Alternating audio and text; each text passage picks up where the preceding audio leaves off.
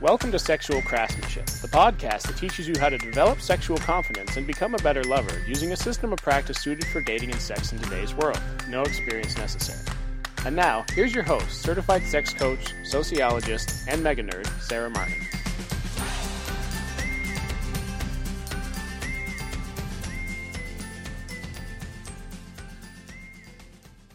Hello, craftsmen. How are you doing today? Happy October. If you didn't already know this about me, autumn is my favorite time of year, and I also love the general October vibe. I am a total slut for pumpkin spice anything, and I get really ridiculously excited about Halloween. Even though I'm an adult, I've never really grown out of that childlike glee about an evening of mischief and candy, because who doesn't like a little bit of sugar, and jack-o'-lanterns, etc., etc. So I am delighted, and I've also got quite a bit coming up this month that I wanted to share with you. First of all, on October 8th, at 12 p.m. Eastern Time, so that's 12 p.m. noon New York time, I'm going to be appearing on the Wiltzig Erotic Art Museum's Tea and Sex series, talking all about pickup artists. Another fun fact, for those of you who don't know, I did my master's research about pickup artist handbooks, so I know more than any single human being should know, really, about pickup artists and the history of the seduction community. So if you want to hear more about that, please come along and join us. I will include the link to their Facebook page in the notes for this episode. The talk is going to be live streamed to their Facebook page, so that's where you can catch it. I've also got a special episode of the podcast coming up on October 22nd, where I'll be welcoming special guest Dr. Sean Miller. He's a PhD in philosophy and an independent scholar focusing on the philosophy of love and sex, which includes sexual ethics, intimate interactions, and reforming gendered expectations. And we're going to be meeting up and discussing the power of sexual autonomy. You don't want to miss this one. So do remember to follow or subscribe to the podcast, or hop on my mailing list to make sure you're notified when this episode drops. And importantly, I've also started a subreddit for the podcast. So if Reddit is where you hang out online, you can connect with us over at r/sexual craftsmanship, or just head over to Reddit and search sexual craftsmanship, and you'll be able to find us that way. And indeed, if Reddit is your preferred way of consuming material, by subscribing to the subreddit, you'll be sure to catch the latest episodes there as they release. Today, the topic that I'm here to discuss, this is a juicy one. So, is emotional vulnerability unattractive? And speaking of Reddit, this topic was suggested to me by someone from Reddit, and I would like to just give an anonymous shout out saying thank you so much for all of the contextual materials you sent me to support this question as I went into the development of this episode. So back to the question, is emotional vulnerability unattractive? This depends a lot on what you mean by emotional vulnerability and also what you mean by unattractive. Though I don't want to be glib here. I really understand where the question comes from. There's a lot out there, in particular on the topic of men and showing emotions. You get the whole stoicism versus the modern man, or alpha versus beta vibes, right? This is in the zeitgeist. And my lovely Reddit friend sent me two quotations, which I think are indicative of some of the concerns about emotional vulnerability in relationship. One of them is a really famous Brené Brown quote, and it goes something like this. I'm going to read it out to you. For men, shame is not a bunch of competing, conflicting expectations. Shame is one. Do not be perceived as what? Weak. A man looked at me one day after a book signing and said, "You say to reach out, tell our story, be vulnerable. But you see those books you just signed for my wife and my 3 daughters? They'd rather me die on top of my white horse than watch me fall down. When we reach out and be vulnerable, we get the shit beat out of us. And don't tell me it's from the guys and the coaches and the dads, because the women in my life are harder on me than anyone else. Another example of this phenomena and this idea about emotional vulnerability, particularly from men being unattractive in relationships, is from the Amy Winehouse song Stronger Than Me. And again, I'll just read these lyrics to you. Why'd you always put me in control? All I need is for my man to live up to his role. Always want to talk it through? I'm okay. Always have to comfort you every day. But that's what I need you to do. Are you gay?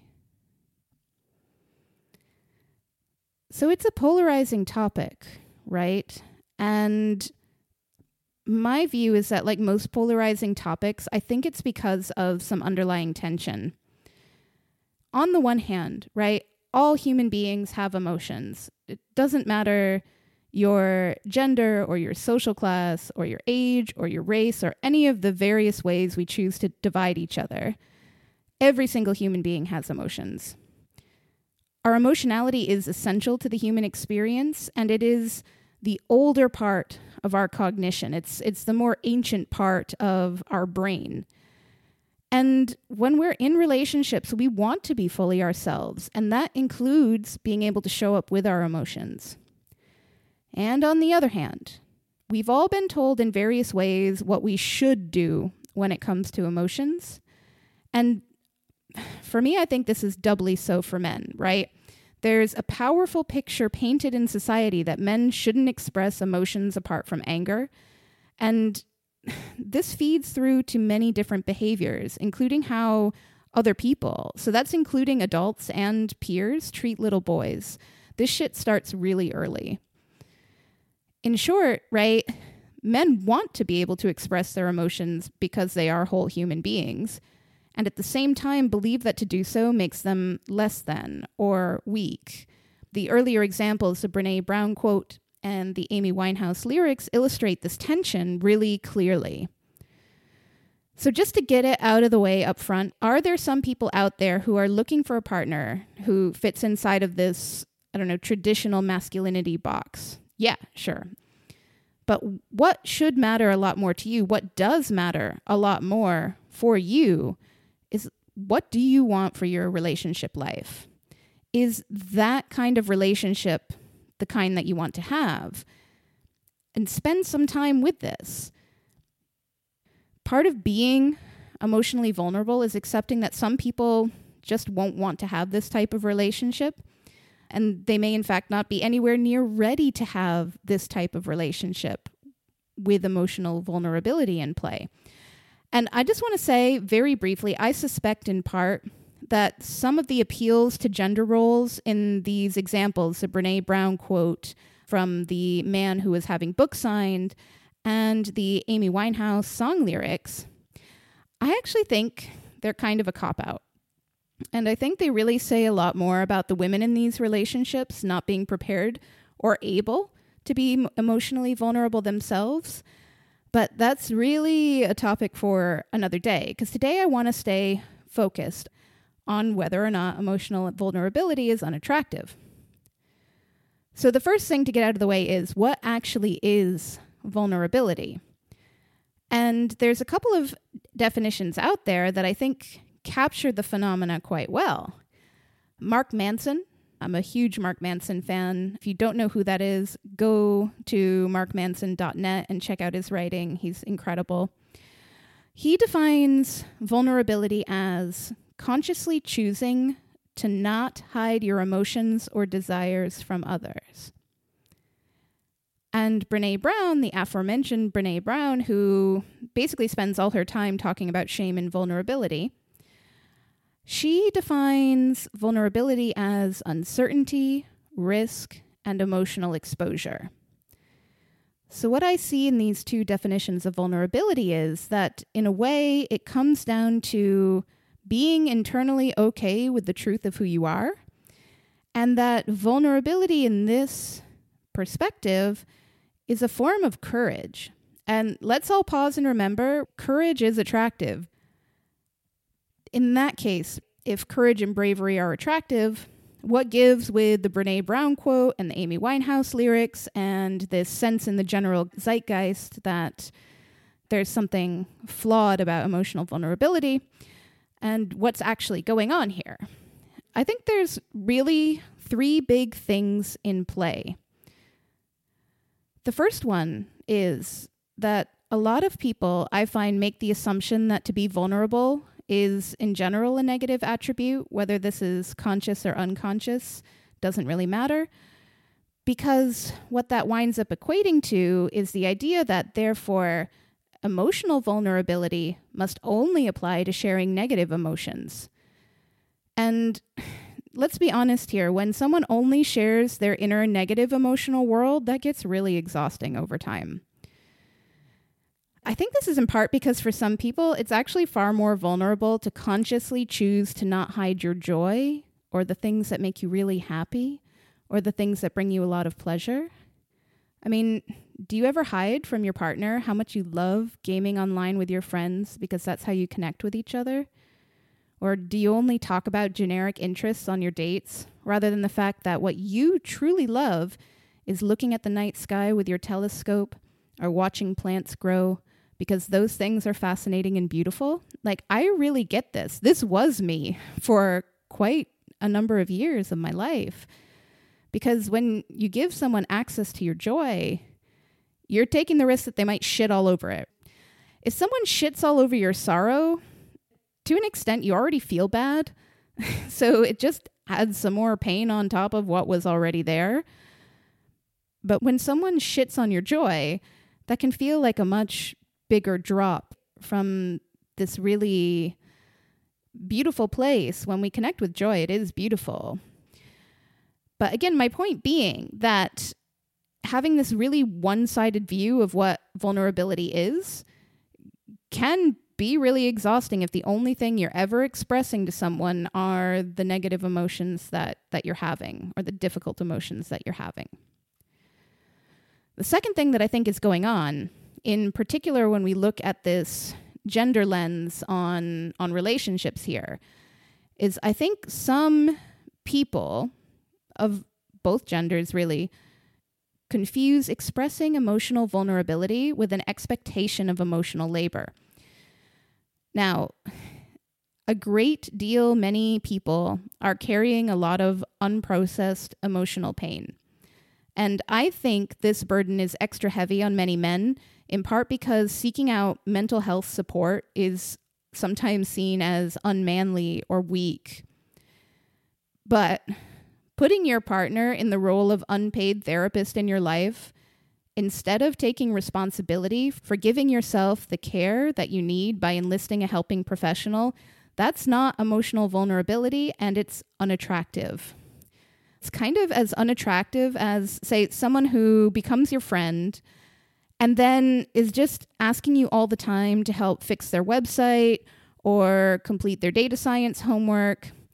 And of course, they're not paying you for this. They're just making an assumption because you have those skills that, okay, yes, I'm going to continually go to this person for help rather than build my own skills or offer to pay for that assistance.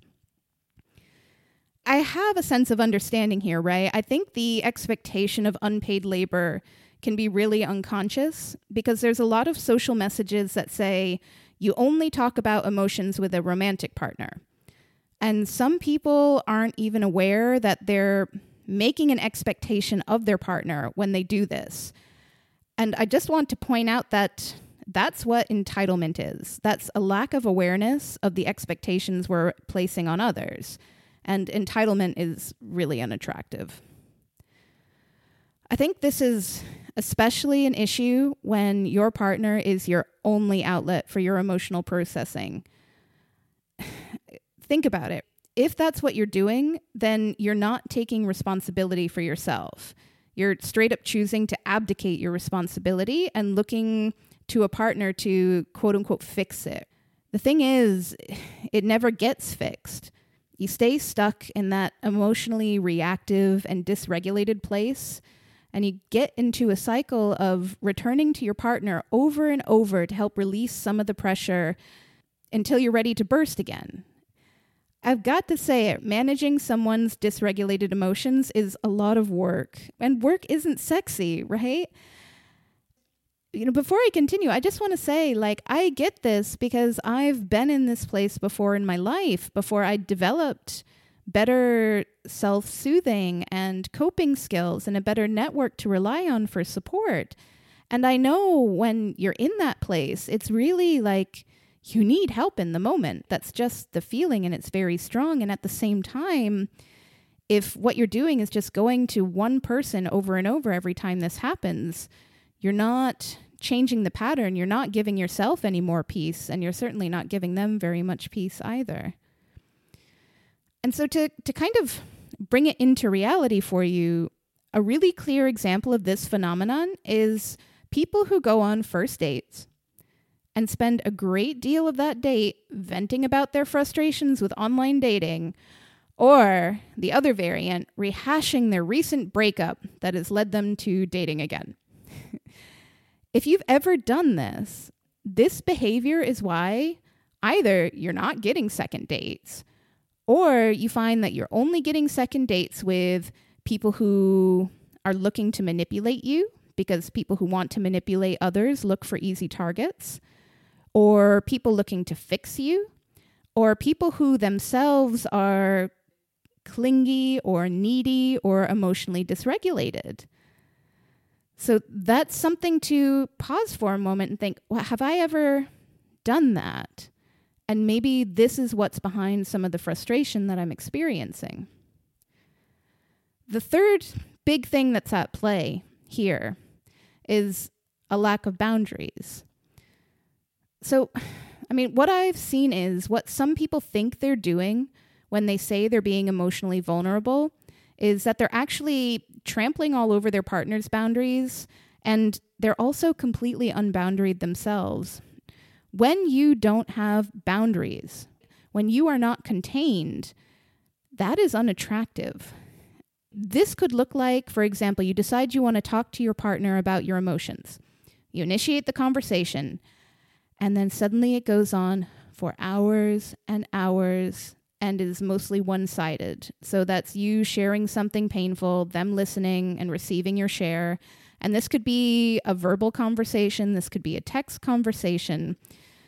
And in both cases, right, what happens? The emotions keep ratcheting up because you're poking them, you're stimulating them, you're bringing them all to the surface at once. And down that deep, dark rabbit hole you go. And the thing is, once one of these cycles gets started, it's also really hard to stop because you're never arriving at the emotional peace you're craving. You're just activating yourself more and more. And please understand, when I'm sharing this with you, I have been there. That's part of where I can speak to this experience. Another way that this can manifest, this lack of boundaries, that can look like diving right into sharing deeply personal and honestly potentially triggering stories with someone very early in a relationship when you don't really know them yet and where they're not yet prepared for this level of intimacy. In general, boundaried people build up trust together over time. And if you jump right in when the other person is not expecting it, you're displaying a lack of boundaries, and that's not sexy. Because think about it, right? If you lack boundaries in this area where a lot of people are a bit more hesitant and reserved, then where else do you lack boundaries? And importantly, as I alluded to earlier, you may not give any thought to how what you share could affect the person listening to you and holding that space for you. An example that comes to mind is if you suddenly launch into sharing your grief at, for example, your father's death with someone you don't know very well. You might have no idea, for example, that their father just recently passed away and they're not ready to talk about it. Or maybe their father was absent for their life, or they might have another charge associated with the topic. And this lack of empathy is really unattractive If you're with someone who is displaying a lack of empathy for you, it's kind of risky to be in a relationship with them or have sex with them, because it means they're not considering your experience when you're together. They're only considering their own. In short, then, if you're only sharing negative emotional experience, or you're expecting others to perform emotional labor for you, or you're lacking boundaries, like, all of these are not attractive. And also, all of them are like a really cheap, shitty knockoff version of what's actually waiting for you if you decide to walk the path of true emotional vulnerability. I know a lot of you want to build relationships that are infused with emotional vulnerability because, duh. You want to be able to relax and just know you can bring your whole self to the relationship. It's not really that complicated, a desire, right? I want to outline 4 actions you can take in order to set yourself up for having emotionally vulnerable, fulfilling, sexy, amazing relationships. Number 1, take personal responsibility for your emotional life. And even though I'm saying personal responsibility, that does not mean you do this alone. In truth, you can't. You have to ask for help. That is part of the process. And guys, I'm going to say it, right? This includes going to therapy, though I'd really like to normalize this a bit. The best way to think about therapy is that it's like doing normal maintenance work for your brain, kind of in the same way that you get regular oil changes for your car. It helps your brain to keep running smoothly and to avoid overheating. So that is a super apt metaphor, and I am sticking to it. But what this also includes is taking personal responsibility for your emotional life. That means maintaining friendships and other relationships where you're able to share what's going on for you. Because when you distribute sharing about your emotional life across a network of people that you really trust to help you, then no one single person is going to become overburdened.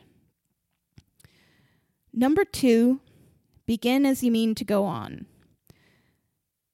Be willing to be emotionally vulnerable from the beginning of a relationship, and do so in ways that are commiserate with how much trust you've mutually built with someone. Remember, it's not dumping everything straight up front. That's a lack of boundaries. So what do you do instead? That can look like being honest on your dating profile about what you actually love doing and what your actual dream dates would look like, what they would include.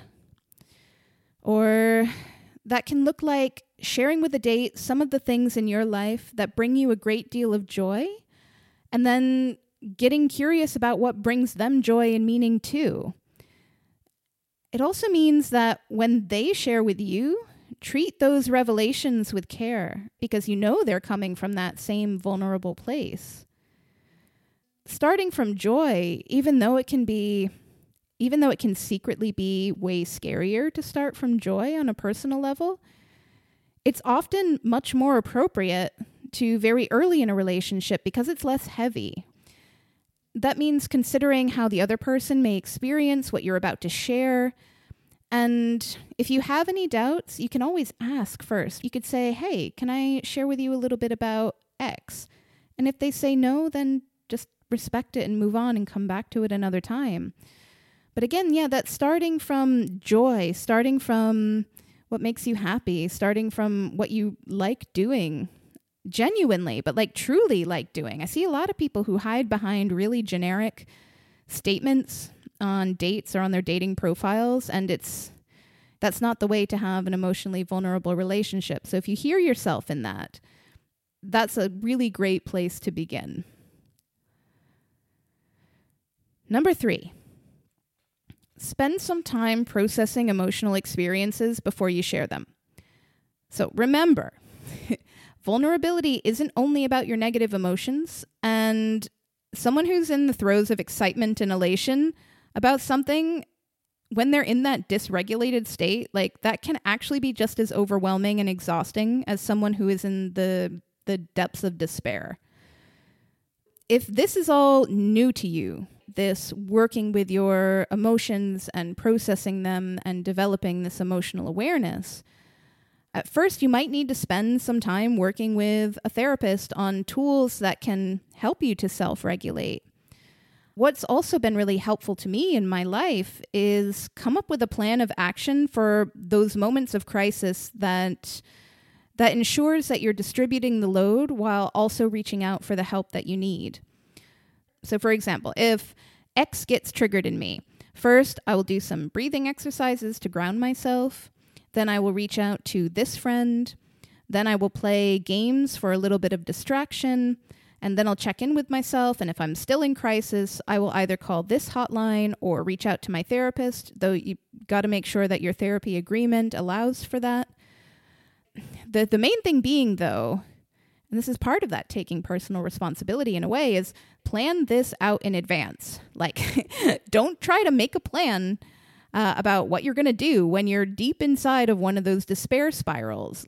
Nothing good will come from that. Plan it out at some time when you're calm. Maybe even if you're working with a therapist, come up with an idea and discuss it with them about what you will do if this happens.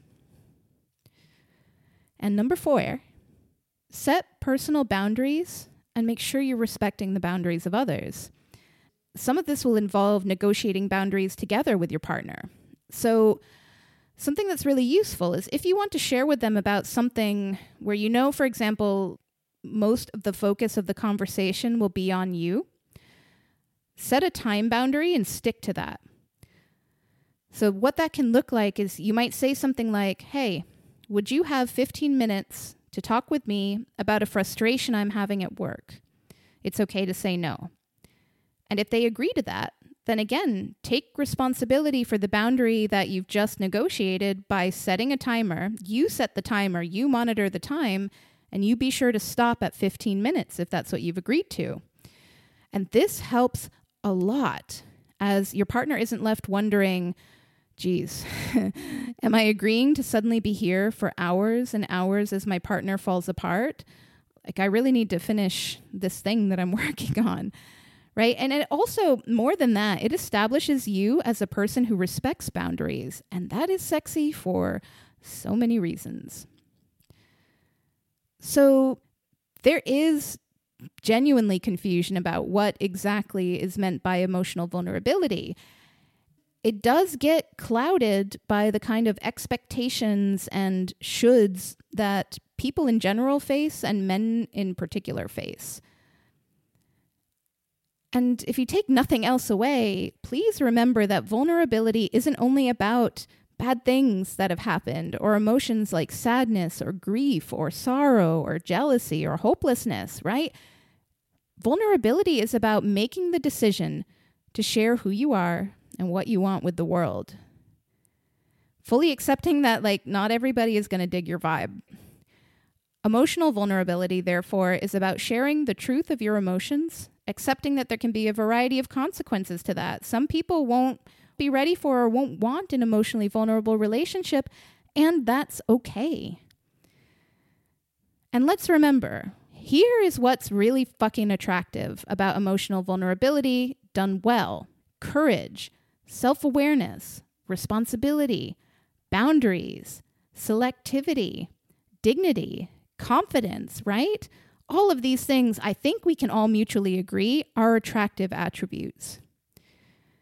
And remember, you don't have to do this alone. In fact, you can't actually do this alone.